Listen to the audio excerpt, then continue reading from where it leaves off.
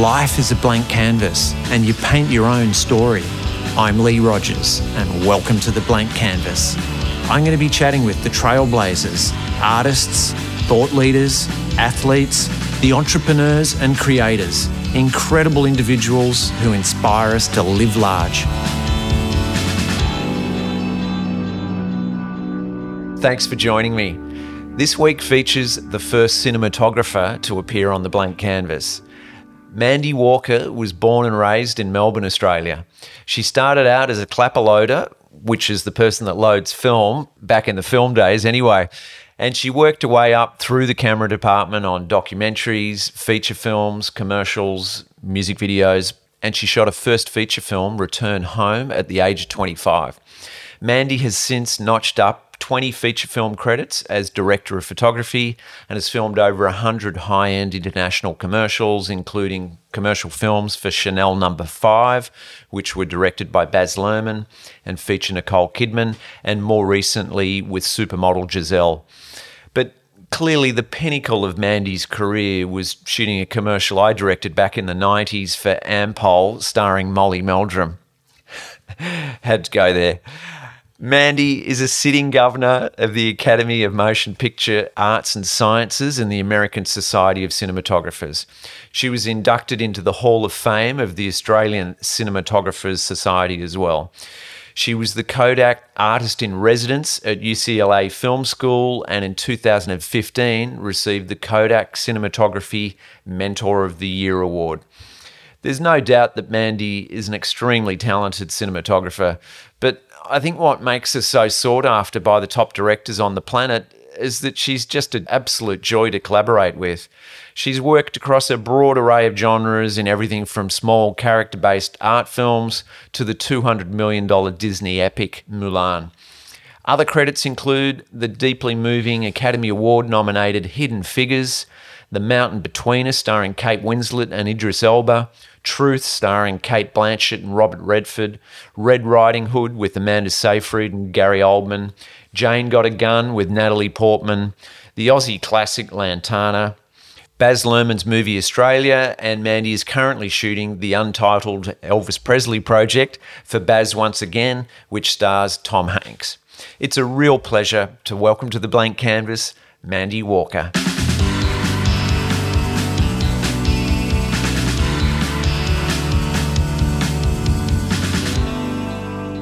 Good morning, Mandy. Hi, Lee. I won't ask how you are this morning because you've had an interesting, afternoon there in LA. So we're going to bypass that and I'll make this part of your day as painless as possible. Oh, good. This will be the nice part of my day. Good. I hope so. Hey, I've been watching a lot of your films of late and it's pretty extraordinary, the body of work you've got together there since we worked together a couple of decades ago. Did you ever imagine in your wildest dreams when you were, loading film back in the day as a clapper loader that you'd be cinematographer for a $200 million US epic film? Well, you know what? I sort of thought I would. I don't know. I had high hopes for myself.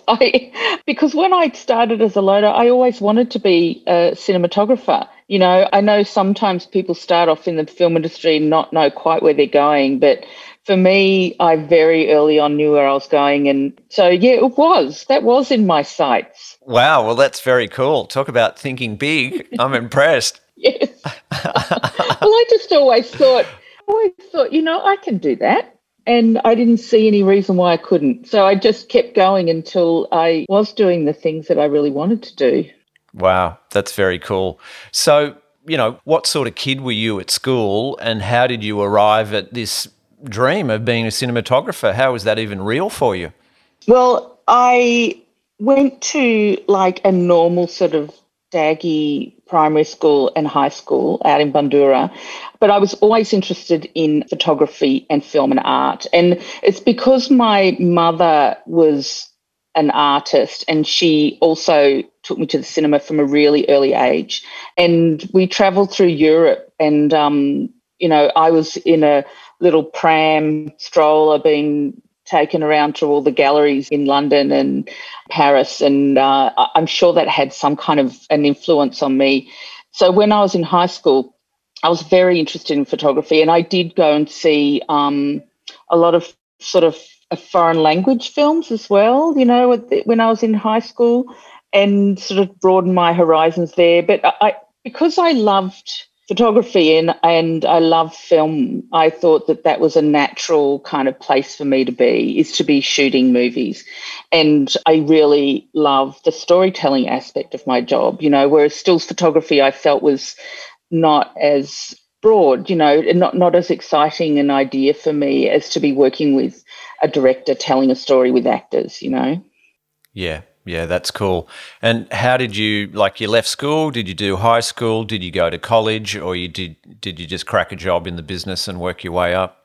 I started at university at La Trobe doing a humanities art course, and then at the end of the first term, I was doing a cinema studies, which was an academic course at the Council of Adult Education, and our teacher was John Flouse, who's an actor and a film critic.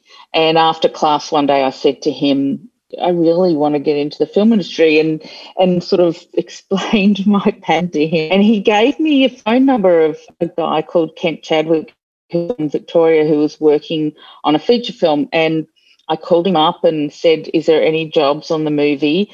And sure enough, I got a job as a runner. And I left university then. And then I never went back, because after that I spoke to, the people who were in the camera department on that film saying, this is what I really want to do. And I'd hang out and ask questions. And then through that, by the end of the movie, I had a couple of contacts through them that I rang and got a job working for nothing on a couple of documentaries. And then I got a clapper loading job. So I sort of spent my first 2 or 3 years being sort of very poor, but managing to get a lot of information and education by working on other people's projects. And then I worked my way up in the camera department. So for me, it was always a means to an end. I mean, I loved, because I did apply to film school, AFTRS, when I was in high school, and I didn't get in when I was 17. But the way I did it, I'm glad I did it this way, because I got to work with film crews and see how the dynamics work on set, and what everybody's job was, and also to work with varied cinematographers and directors and to see what their relationship was, because that's the most important relationship for me on a film, is that with the director. And then, I started shooting my own little films and doing some student films with people and that I knew, friends, and sort of taught myself on the job basically as I was assisting other people. Wow, that's awesome. Hey, it was a pretty male-dominated business back then in the camera department. The cameras, the gear, everything was very heavy. So it tended to be the stronger blokes that gravitated to the camera department, and women gravitated to, production managers, production, hair, makeup, styling, wardrobe, blah, blah, blah. So how did you go, I guess, both with the physicality of that and, working with the blokes? I've always felt like, well, first of all, I'm a pretty strong person physically and mentally, I must be, because there was a lot of pushback and the guys really tested me out. Instead of me just carrying 2 boxes, I had to carry the 10 boxes. And I am strong. I'm physically strong. So that was a really good thing. When I first came into the industry, I had no idea that there weren't women doing my job, because I knew of female stills photographers, and I thought that, of course, there'd be cinematographers that were women, and there wasn't. And a lot of it is traditional and unconscious bias that, there'd always been men, and people assume that women couldn't stand all day with a camera on their shoulder. But I just got in there and I just did it. And I didn't make a big deal about it. I just did my job, and I wasn't aggressive about it, and I wasn't pushy. I was a quiet achiever, and just sort of would make sure people would see that I could do it, And I have to say, though, it hasn't changed a lot. Like, there is still only 5% of cinematographers in the world are women, but there's becoming a lot more women working their way up. And I've always made an effort myself to try and get other women interested in doing what I do and teaching and, having mentees and just speaking to students and saying, hey, my job's a real possibility for you. Why don't you look at it as an option, And now, I realise that there's not many diverse people in the camera department either around the world, especially in the United States and in Australia. So I make an effort to sort of try and hire people that are from different backgrounds, different cultures, people of colour, to encourage them to come into it as well. So, I just want it to be a position where you never have to think about that again, and that nobody questions the fact that there's a woman on set or there's people of different nationalities or backgrounds that can bring something else to the project, because it's still very much an old white guy job. Yep, you're absolutely right. You were the first woman DP I worked with, and you had a great attitude, gentle yet very strong. Funnily enough, that we only did one job together. It was an Ampol commercial with Molly Meldrum talking to camera, and funnily enough, it was a handheld job. So clearly, I didn't think, well, I can't get Mandy because it's handheld all day and the camera's heavy. I was like, well, she's the right person for the job, and it was actually a pretty funny spot, and that went well. I'm not sure why we didn't work together again. I think you've probably been too busy. I did try for a few times. I think you've been off on your grand trajectory. I think also I left Australia soon after that, because I've been here in Los Angeles for 18 years now. So it probably wasn't long after that I made the move. I've gone back quite a few times, and I was just back there for a long time. But, if something comes up that's at home, I always make an effort to do that because I love working in Australia. But, yeah, I think I pretty much left after that. Not because of you, but I did leave. Oh, I remember it being pretty funny with Molly. Molly had just got off the plane from LA from having done some interview with Madonna. It was Molly recounting the celebrity music stories from his recent trip. It was like the best comedy was definitely off screen. Oh, I remember that. And everybody was just enthralled by what he had to say because he was such an icon. I think I was even a little bit scared to be shooting him because he is such a big public figure. Yeah, no, it was pretty funny.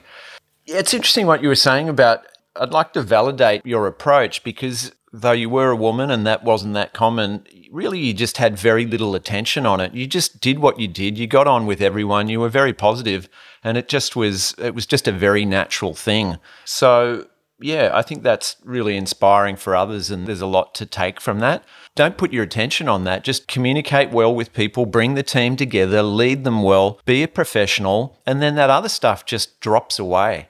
That's right. And I think, like I was saying to you, I learnt from working with other cinematographers, and very varied ones that worked in very different ways. And some of them were mean, and some of them were sort of, spend half the day yelling at their crew.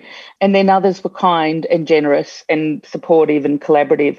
And it sort of taught me what kind of cinematographer do I want to be? And I wanted to be the one that was collaborative and communicative and kind and, gave people a chance to contribute as well, which I think is really important. And I always try and do that with my crew, is make them part of the process instead of saying, well, I'm the boss and this is how we're going to do things. Now in the last few films, I bring in my camera operators and my camera assistants and the gaffers and the grips really early on in pre-production, and talk about the visual language that I'm having with the director. Whereas in the past, whenever I turned up on a job, a lot of people didn't even read the script that were on the crew, and they would just turn up and be told what to do. And I like people to feel included in the project. And I found that really well, and I say, feel free to offer stuff up. You've got to pick the right moment. And, if you have an idea, you can tell me. I may say no, but sometimes I'll say yes. But I want you to be, that much involved in what we're doing. Yeah, that sounds like a great approach. Things have definitely changed a lot over the years. I remember the, dictatorial DPs and directors back then from when I got into the business. It was wild. One of the first jobs I was on as talent was actually a Coke commercial, and the DP turned up in this BMW and got out with a knee-length fur coat on and sunnies, And it was just like the full rock star got out, and then he had his megaphone, and he was just, telling the gaffer on the megaphone, pointing over here. It was an absolute show in itself. And then, funnily enough, he quickly came unstuck because there was stunts on the job and everything.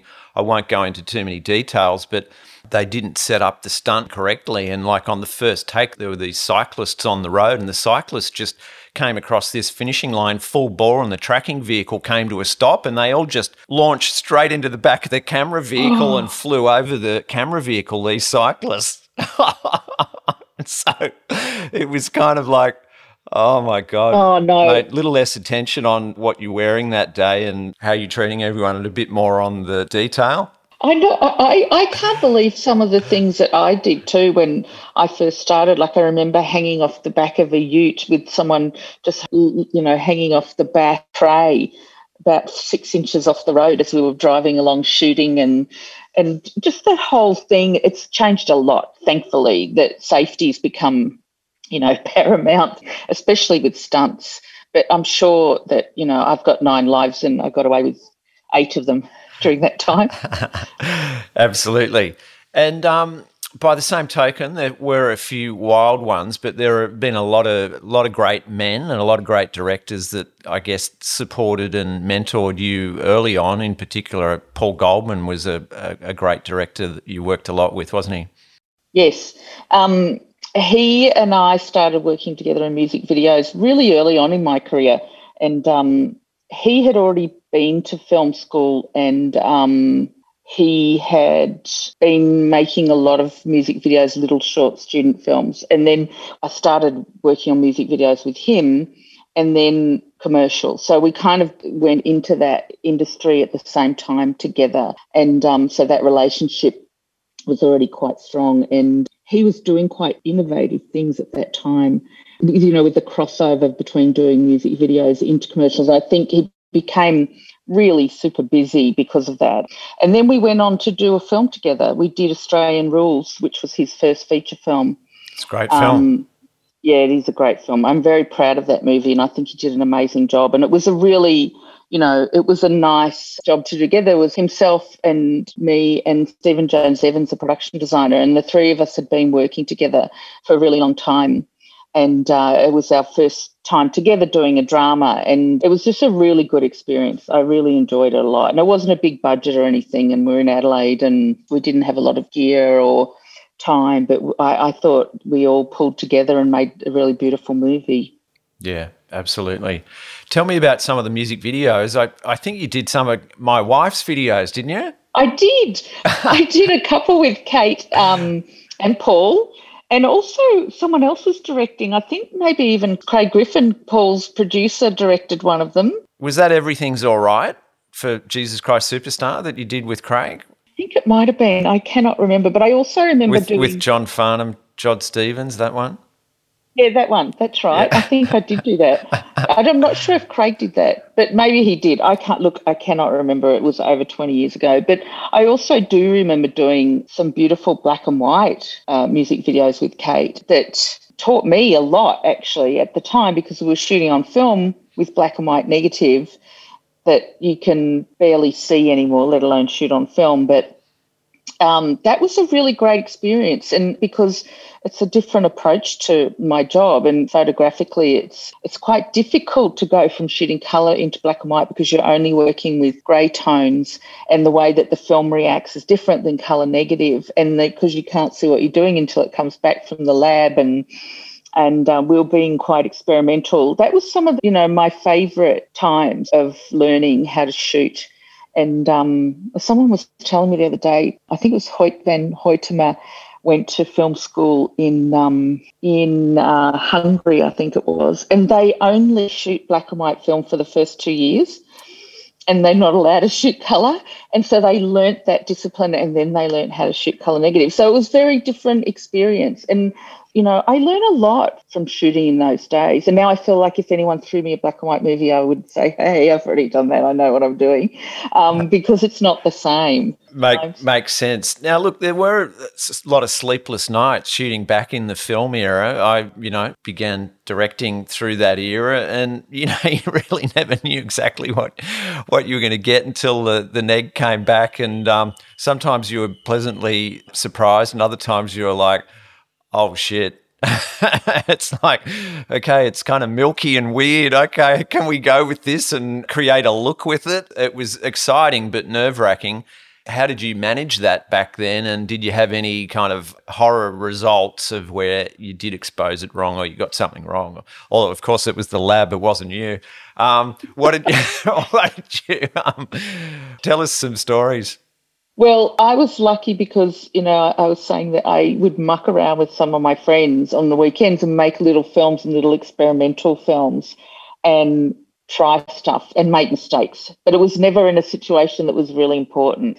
At that time, we were sometimes shooting reversal and putting it in a negative bath, and it came out, cross-process, came out all crazy colours, but you never sort of knew exactly what it was going to look like till you got it back. But so I had a chance to do that in a place where I wasn't doing a professional commercial, And then I think for me, I did a documentary that Christina Pozan was directing in Vietnam, and we went there for 5 weeks, and there was only 4 of us. There was me, Christina, a producer and a sound recordist, and I had no camera assistant, and we were shooting on film. This was in 1990, and I never saw anything, and I hadn't really shot very much. That taught me to shoot from a sort of more of a, how do you say, like, I didn't work from a very technical level. Like, I had a light meter, but a lot of the time, the way I did my exposures was from a gut feeling about, I need to overexpose a bit more because I'm looking into those caves, or it's very misty. So I hold up my light meter, but I know I have to stop down 2 stops because there's all this atmosphere that I need the film to eat through. Things like that, like intuitive is the right word. And that taught me a lot because when I got back, I hadn't buggered it up and it was all fine. And now I work like that all the time.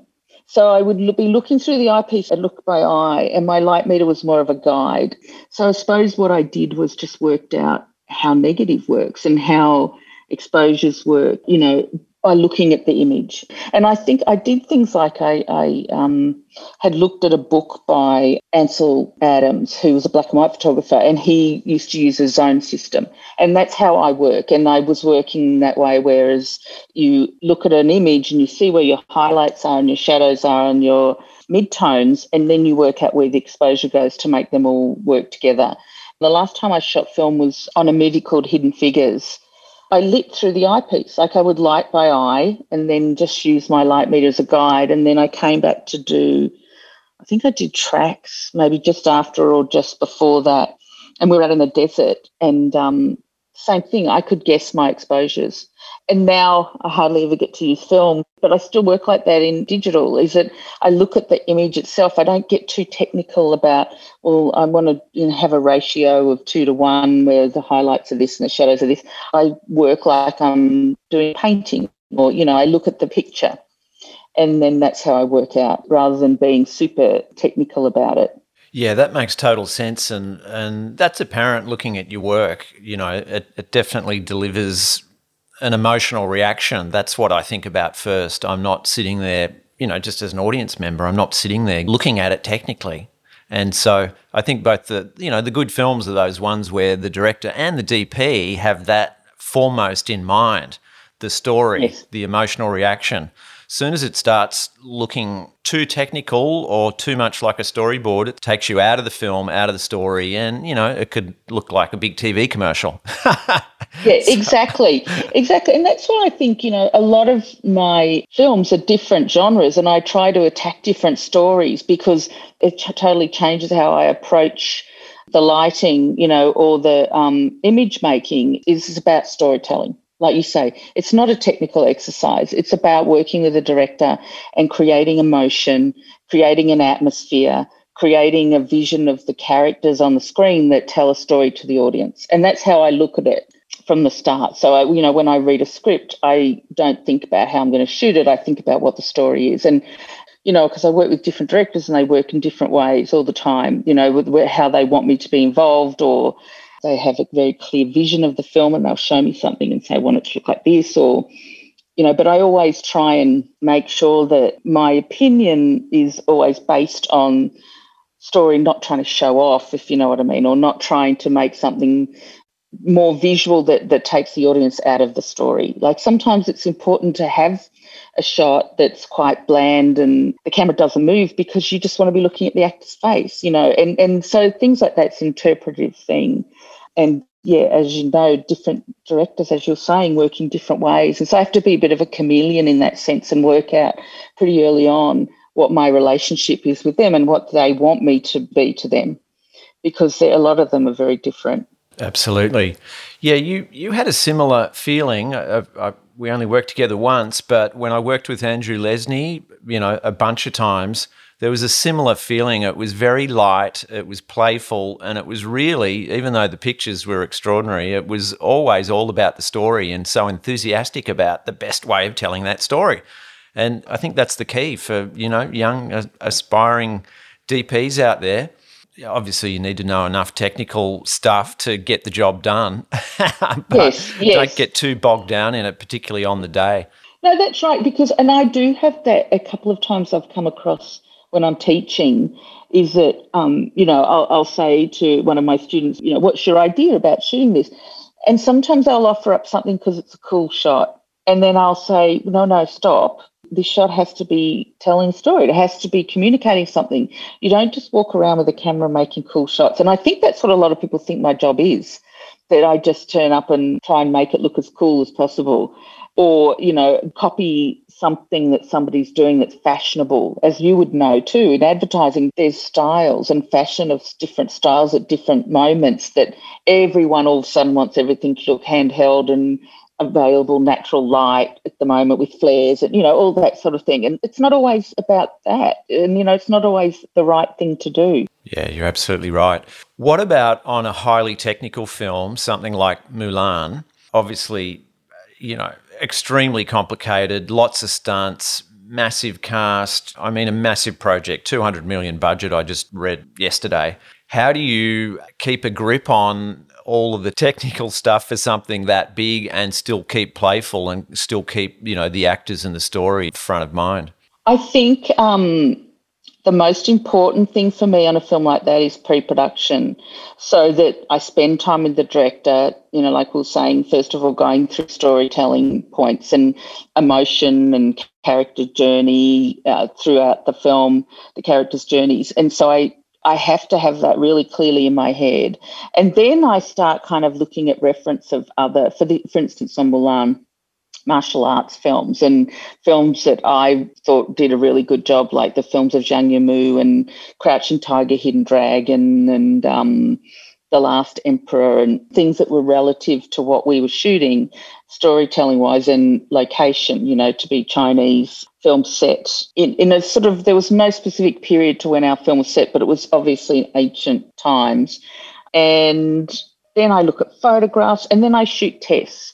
And for a film like Mulan, it was really important to shoot tests because one of the things the director had said to me is that she wanted us to always feel like we were with Mulan throughout the film, like with her character. So we would have big battle sequences and I'd be thinking, well, how do I get the audience to feel like they're with her when there's 40 guys around her, throwing punches and flying through the air? And so then I kind of would look at technical equipment like cranes and different remote heads that I could put into the scene and be twisting around with her, or using different lenses that would focus the audience on her in the center of the frame and throw everything else out of focus. So things like that. I have these ideas to enhance what we're doing, and then I will test them. And on a film like that, I tested for about 2 weeks. And then whenever we had stunt sequences, myself and the director would go along and spend time studying and looking at different angles and planning, because on that movie, sometimes I had 5 cameras at once and we had to capture and be really focused on our ideas and where things would land to not, have to go back 10 times to get the same sequence. So We had storyboards to a certain extent, and we had pre-visualization, which was made by visual effects, which was, little animations of ideas. And they would help when we had very specific stunt sequences that had to be pulled apart and done in 3 or 4 passes. For instance, her jumping onto a horse. Well, that was done with one pass of her on green screen, and then one of the horse running that we kept up with the same speed, and then we did a background plate, and then we did an atmosphere plate. So those sort of things have to be worked out beforehand so that that you get all the elements that are needed and they're going to fit together. And I remember when my first big film was Baz Luhrmann's Australia, and I was working with a gaffer that I'd been working with on many films, Sean Conway. The biggest film I'd done before was Lantana, which was about $12 million.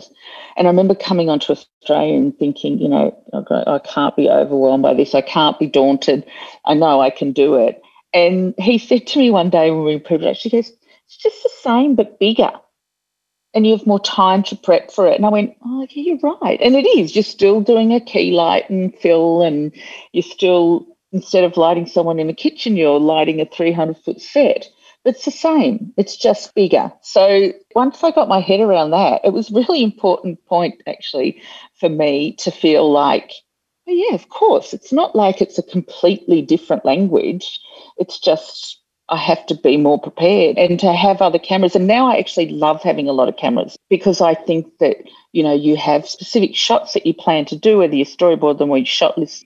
And then I have 2 other cameras up my sleeve that can get something really super interesting. And so I sort of try and give the director something that they may not have expected. And that's when I feel like I love having enthusiastic crew there, because I remember sometimes on Mulan, there'd be a spare camera and Nikki and I'd go off into the hills with that super long lens. We had a 2,800mm lens. We'd send this guy up in a golf cart to another mountain and get him to get fabulous stuff. And he got so excited about it. I mean, that's the thing about having enough money and time to be able to play, like you say, in a huge scale. Yeah, that's cool. On those big jobs, I'm gathering you wouldn't be operating one of the cameras. Would you be at the video village and just looking at the cameras and making sure the exposure's all right and all that? Yeah. Yeah. I know a lot of DPs love operating all the time, like Roger Deakins, for instance, and Bob Richardson, even on a big film, will operate. They don't do a lot of multicam when they're on those films, very occasionally. But for me, even when I'm doing a smaller film now, I don't really operate because I like being next to the director and be able to have a really good relationship with my camera operators and have a good communication with them and a collaboration with them, but so I can stand next to the director and we can discuss things, because if I'm on the end of a crane moving a sandbag out of shot, or I could be standing next to the director and talking about the next 3 shots we're going to do, or the next scene, or prepping things, or looking at the monitors, what other people are doing, and say, do you feel that they should change lenses on the next take? Or do you feel like, I'm sorry, that's my dog. It's okay. We love dogs. He's a bit naughty. But to be able to have that relationship is, like I was saying, it's my most important relationship on a film. And I'd rather have that communication than all the time and be able to be with them and not be on the end of the camera and away from them. Because you know what it's like, I still operate on commercials and I love it. I really do like it. But when I first come from doing a movie and then I go onto a commercial, I forget that I'm not with the director anymore. And so I do a take and then I have to jump off the camera and run over and ask them what they think and then run back. And so I actually prefer to be standing right next to them. Gotcha. Tell me about one of the other big relationships, and that's obviously with the actors. And, you've made some big films now with some big actors and, they're often brilliant, but they bring all sorts of other challenges. And one of those challenges as the cinematographer is often what's right for the story is not the most flattering lighting and shot. Yet often you have these iconic actors and some of them want to look their best as opposed to looking like what is right for the story. So how do you manage that? And, you don't have to name names, but give us a few examples as to how you've managed to navigate that at times tricky path. Yeah, you're right. It is a tricky path. And it's something that I try and do really early on with the director. And because, for instance, on Lantana, we didn't hardly ever use light. So the actors were in the available light and natural light, and I couldn't enhance it. And, you know, if somebody was standing in lights that had bags under their eyes, that was what it was, you know, with a top light that was right for the location or the environment that they were in. And Ray and I talked about it very early on.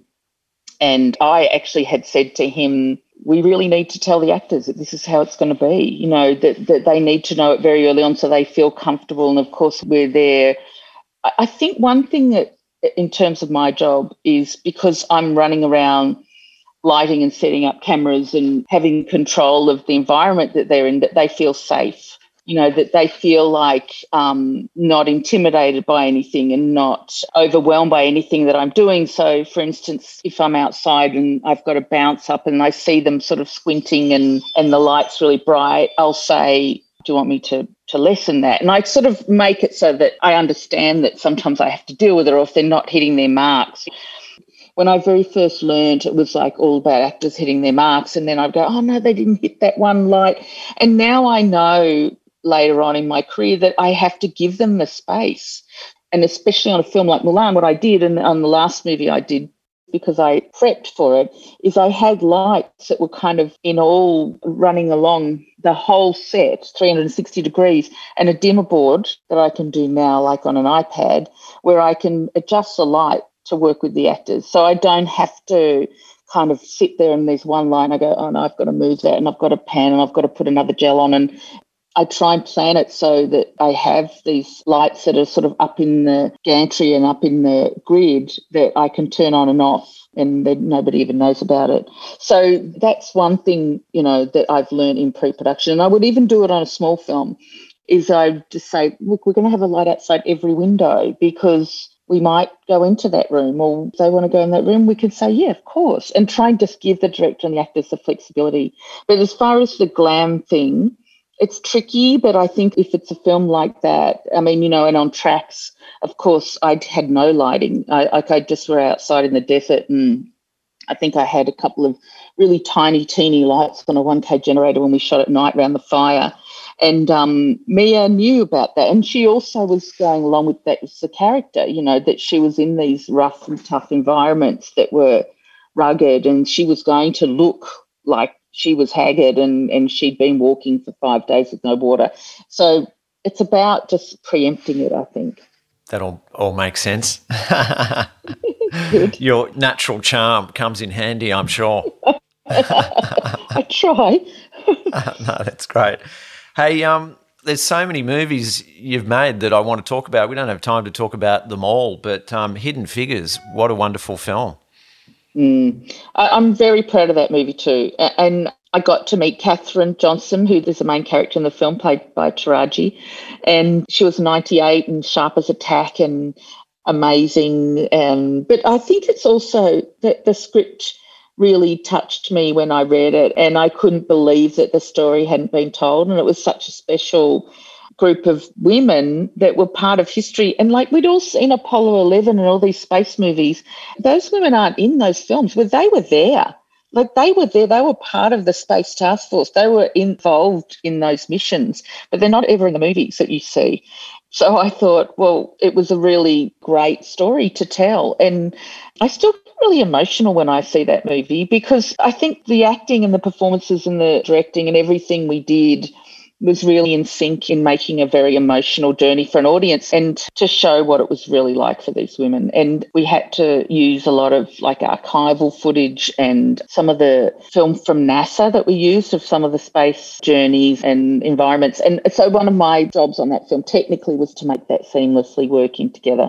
So I shot on film. I did a colour grading that made it look like it came more from that period without putting a big stamp on it, because again, I think that was a film that sometimes we never moved the camera because it was all about just seeing someone's face. And then when we did move the camera, it made more of a statement and let the performances, you know, lead the way in terms of telling that story. But yeah, it's a really great film, I think. Yeah, wonderful. A film I hadn't seen until just a couple of weeks ago in preparing for this was Jane Got a Gun. All right. It's actually a great film. Yeah, it is a good film, isn't it? Yeah. It did get the ending got changed by the infamous Harvey Weinstein, and the director was going to take his name off, and we had to reshoot the ending because it was a sad ending, and they turned it into a happy ending, which I hope one day that the real ending gets cut into the movie and people actually see the original script because it was better. But anyway, that was also a very strange journey for me because Lynn Ramsey was directing that film originally, who made We Need to Talk About Kevin and Ratcatcher. She's a great director, an English director, and she was making the film with another cinematographer, Darius Conji, and 3 days before they were going to shoot, she went home and he went home with her, and the producers rang our director, Gavin O'Connor, who I'd never met before, and said, can you take over the movie? And I got a phone call saying, can you read this script? This is on a Monday night. And if you like it, and you can talk to the director for 20 minutes at 10 o'clock at night and come and shoot the movie with no prep, which, as I was saying to you, how important is prep to me is very important. I sort of looked at it and went, well, this is a new challenge, and I'm very experienced, and I feel experienced enough to take on anything, and I can just do the best job that I can, and maybe it's going to be fantastic. And I spoke to Gavin, and we both sort of went, oh, like, what? Well, let's on the first day just do something really simple. And he said he was going to change the script a bit, and he didn't want it to be the same film that Lynn was making. So he was writing the script on the weekends, and we were talking. So we got on set on the first day, and I'd be going, Sergio Leone, have you seen all the Sergio Leone films? Remember those shots? That would be really good for this. How about we do something like this? And then I'm pulling up on my phone all these ideas.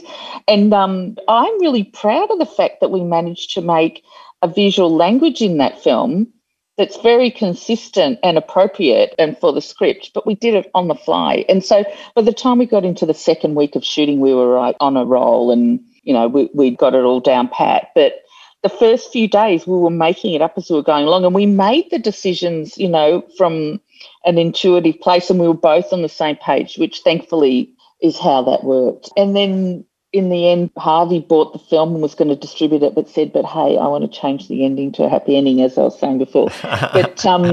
But I still really enjoyed the movie, and I think the performances are great. And, yeah, it was just a very weird experience for me. But I never really know what films are going to bring up as you're going along. And I say to people, I will look at a script like, if, for instance, on Tracks, and I hadn't worked with John Curran before, there's a scene in that movie and the dog's black and he's running around at night. And we had no lights. And I said, how are we going to do this, John? Can we change it to day? And he said, no, it really has to be night. It's really important. And then I was looking at day for night, but we didn't have enough money to change the sky for day for night, because in visual effects, if you shoot day for night without changing the sky, it looks like a terrible old Western from the 1950s, and it looks wrong. So normally you would, do a sky replacement, and we didn't have enough money to do that. So in the end, I said, John, can she have a really bright torch, like, one of those old dolphin torches, and she's running after the dog, but the light is kind of going on and off, and this is the only light you see on the dog, is these flashes of torchlight going over him at night. And it actually, and then I did a test, and it worked, and it actually was the right thing for the scene, because it enhanced the tension of the moment for her, because that's how she would have seen it. She wouldn't have seen the black dog running off in the night, only when the torch was flashing past him. So it worked for the storytelling, and it worked for the photography. And so like I was saying, on every movie there's something that comes up and I go, how the hell am I going to do that? Like, I had to do a film in the snow, 11,000 feet, and the director said to me, it was the mountain between us, and the director said to me, I want to be tracking, I want to move the camera all the time. And we were at 11,000 feet, only getting up there by a helicopter. And how is it going to track? Because in 3 feet of snow, you can't walk with a steady cam. You can't lay a rail for a dolly. So my grips and I got together and we made these sled dollies that were made of snowboards, and we put a remote head on. We made it work. And I love that part of my job, that it's never boring. And I suppose I've learnt not to be afraid of challenges, but to actually embrace it. And it's exciting, and it's what makes my job really different every time. Yeah, you've got a pragmatic approach, but you're able to, keep the creative aspect alive and light and fun and spirit of play. Yes, exactly, exactly. And I think it's important because if I'm there and I'm falling apart and going, oh my God, this is never going to work, then we're in trouble. So I just can't be like that. And, when things go wrong, and you would know it from being on set, sometimes you're in a situation where you planned a whole scene with the sun and then you get there and it's raining. And what are you going to do to tell the same story that you were going to tell with that sunshine, and how do you do it? And then I have to sort of think of a different way of doing it. And, generally you always find something between you and the director that will tell the same story and be able to think on the fly really quickly, because that does happen a lot. It sure does. Hey, The Mountain Between Us, I really enjoyed. I hadn't seen that either until, last week. Love Kate Winslet in pretty well everything she does. Was that an absolute treat working with her? Yeah, she's fantastic. She is a trooper, and I think she was braver than Idris in the end, because you think, oh, Idris Elba's like a really tough, really strong guy. She was the one who was really brave. And she had to do a scene in the movie where she falls in through the ice into the water. And I remember, again, one of those situations where we're in pre-production going, how are we going to do this? Because we were in minus 30 degrees Celsius most days in that location. It was winter in British Columbia, in the Purcell Mountains it was. And then we are going to take it back to the studio and do it green screen. But then we we're thinking, well, why are we doing one scene green screen? It's, I think it's going to stick out, even though, as real as you can try and make it, being actually in the environment is what would make it, real to an audience, I feel. And so then we were going to build that set in a back lot where it wasn't as cold, where it was in Vancouver and it was only 0 degrees and not minus 30. And then in the end, the director asked her and she said, I'll do it for real. Why don't I just do it? People do it. Like, we're watching all these films of these crazy Russians who are jumping into ice rivers and during winter with their bikinis on and everything. And it was the same sort of temperature that we were working in, and they were crazy, but they were doing it for fun. And she said, I'll do it. And we built a tank. And the water was heated to not super hot, because then steam would have come off. It was like 10 or 15 degrees warmer than the outside. And she said, I'll do it once. And we thought, okay, just going to do it once, because she would have snap frozen when she got out and hit the cold air, being wet. So we had all these tents and towels and heaters. And she did it once, and then she went with blue lips. She gets out, she's got these blue lips, and she said, so how was it? Do you want me to do it again? And the director went, oh, can you? And she goes, yeah, come on, let's do it. And she did it like 5 times.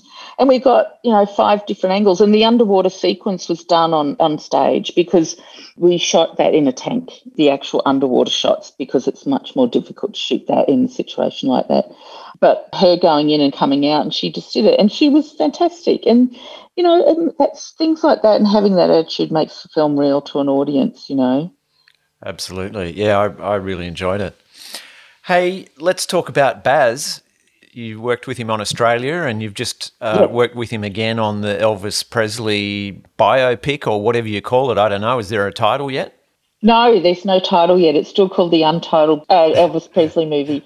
They're still cutting, and we only finished, I think, about 8 weeks ago. I was on that movie for a year and a half because of COVID, and, our very famous lead actor, well, not lead actor, well, one of our very famous actors, Tom Hanks, got COVID, and we had to shut down for 4 months and went into hiatus with the rest of Australia, where we went into lockdown.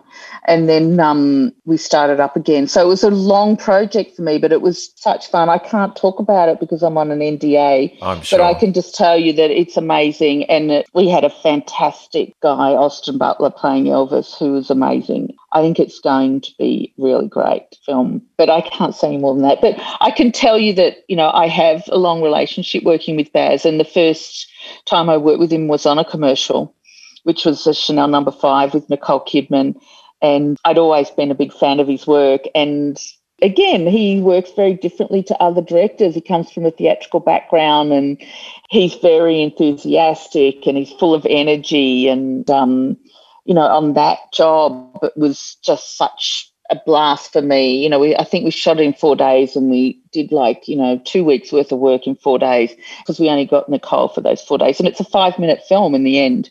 And then after that, he asked me to do Australia. And I remember sitting with him, and he said, no, you haven't done a film as big as this before, but I believe that you can do it. And like I said, and that sort of made me feel, really great about working with him, because it wasn't like I had to prove myself. He knew that I could do it already. And we had a really great working relationship on Australia. And then again, I did another Chanel No. 5 with him and Giselle in New York. And it's always fun. It's always fun working with Baz, and it's a great collaboration, and he's very involved. He's always very involved with every part of the filmmaking, the technical side of it as well. So I remember on Australia, there was one scene that we had, and it was a dance sequence, and there was dialogue between Nicole and Brian Brown. And they were talking as they were dancing, and he said, well, I don't really want to just have the camera behind someone's head, as they're coming around and then they miss half their dialogue. Let's make a dolly that dances with them. And I sort of went, oh, okay. So we got the grips together with the choreographer, and we spent a few days. The grips learnt the dance from the choreographer. And from that, they made a dolly that worked with the actors and moved with them, and was able to, do the whole sequence where we were shooting them in the dance, but we were on a camera move. And it was pretty amazing, actually. And it wasn't like handheld, and it wasn't where you're trying to find them. It was in sync with them perfectly. And stuff like that, I just think is exciting. And that's very Baz to do something like that. Think outside the box. Oh, yeah. He's a quirky character, very talented, with a really distinct vision. I remember seeing Strictly Ballroom for the first time. It was one of those cinema moments. I was in New York at the time, and I was just absolutely electrified.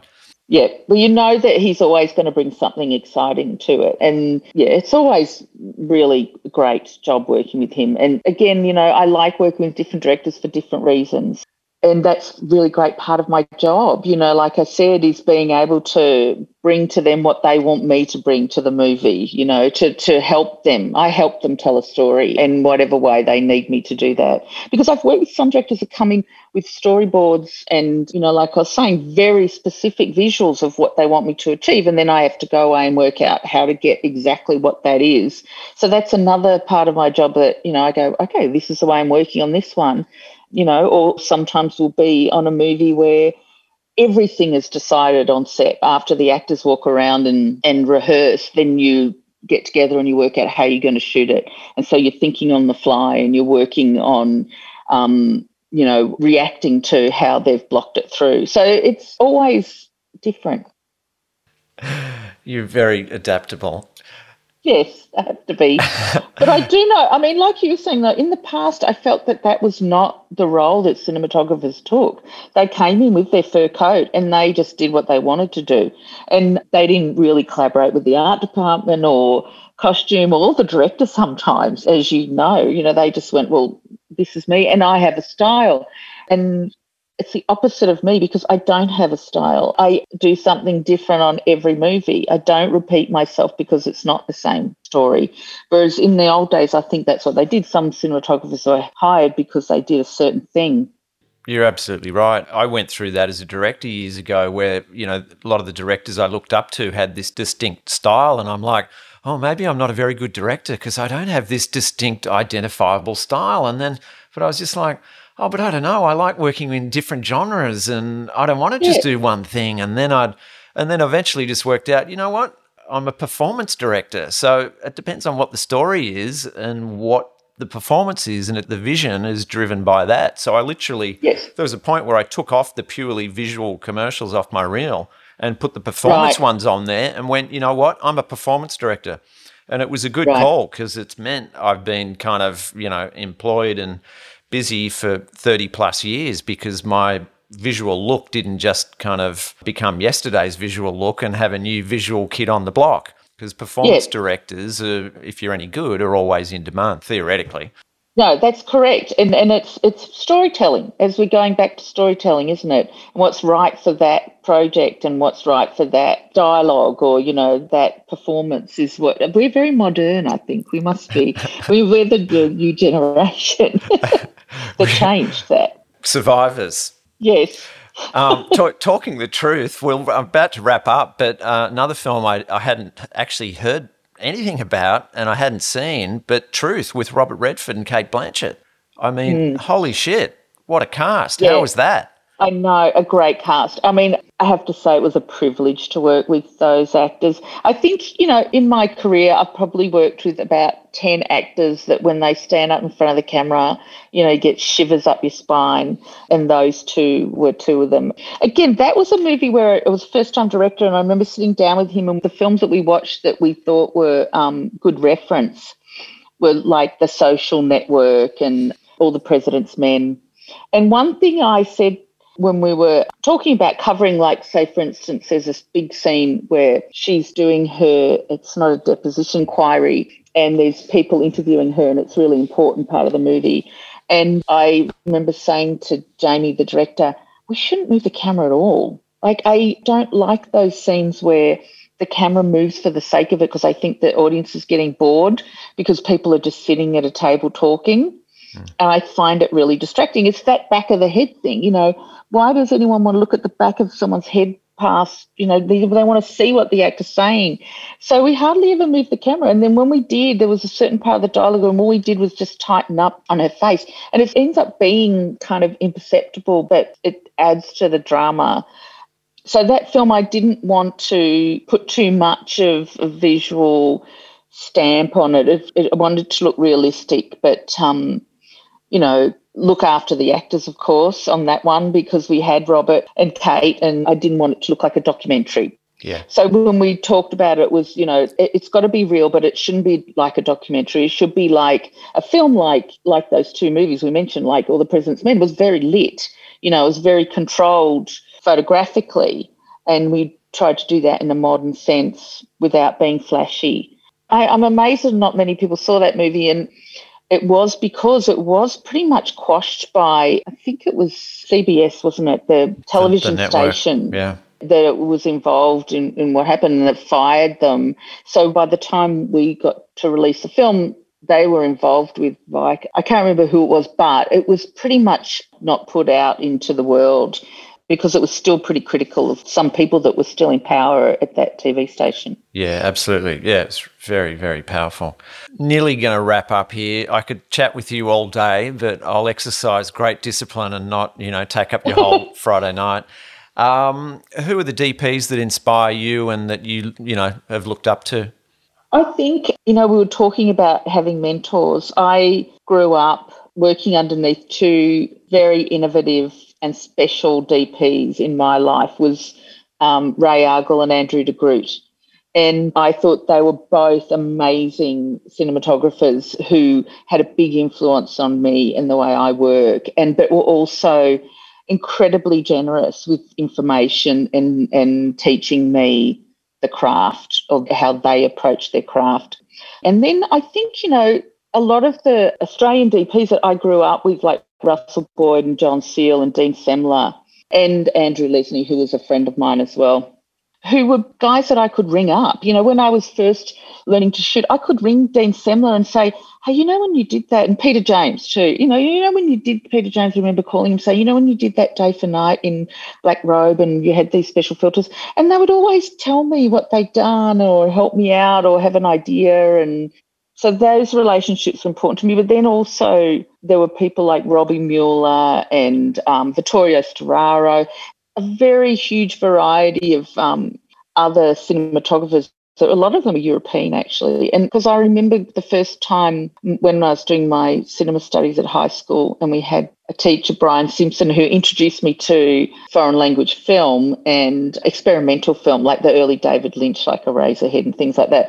And so then I'd look at how people saw the world in a different way and how films don't have to all look the same. And now it's Roger Deakins, who always amazes me when he does something in a movie that I've never seen before, like in 1917, not so much the single shot, but, those night scenes where the flares are going over the top and how he orchestrated that. It was brilliant, so yeah. I'm always being influenced and impressed by my fellow cinematographers. But those guys, Andrew de Groot and Ray Argall, were the biggest influences on my career. Cool. What's up next? Well, I'm feeling like I just got back to the United States, which is kind of a bit weird, but fine. I really want to finish up. I know we'll probably have some additional photography for Elvis, so I want to finish up that in hopefully in the next few months, so to make myself available for that. Then I don't know, because I'm sort of holding off until that's finished, doing commercials. I haven't started working here yet till I get my second vaccination, which is next week, and then I'll go back to shooting commercials, because it is still pretty COVID crazy here. Getting better, but I've been in Australia where we're all pretty protected for a long time, so I'm used to that. And so once I do that, I'll get back to work and do some commercials that will take me through. And then I don't know what movie I'm going to do next, but a few things in the pipeline that are possibilities, and something different, and maybe some TV, because there's some amazing television being made, and I've never done a TV series, so that's something I'm interested in. Wow.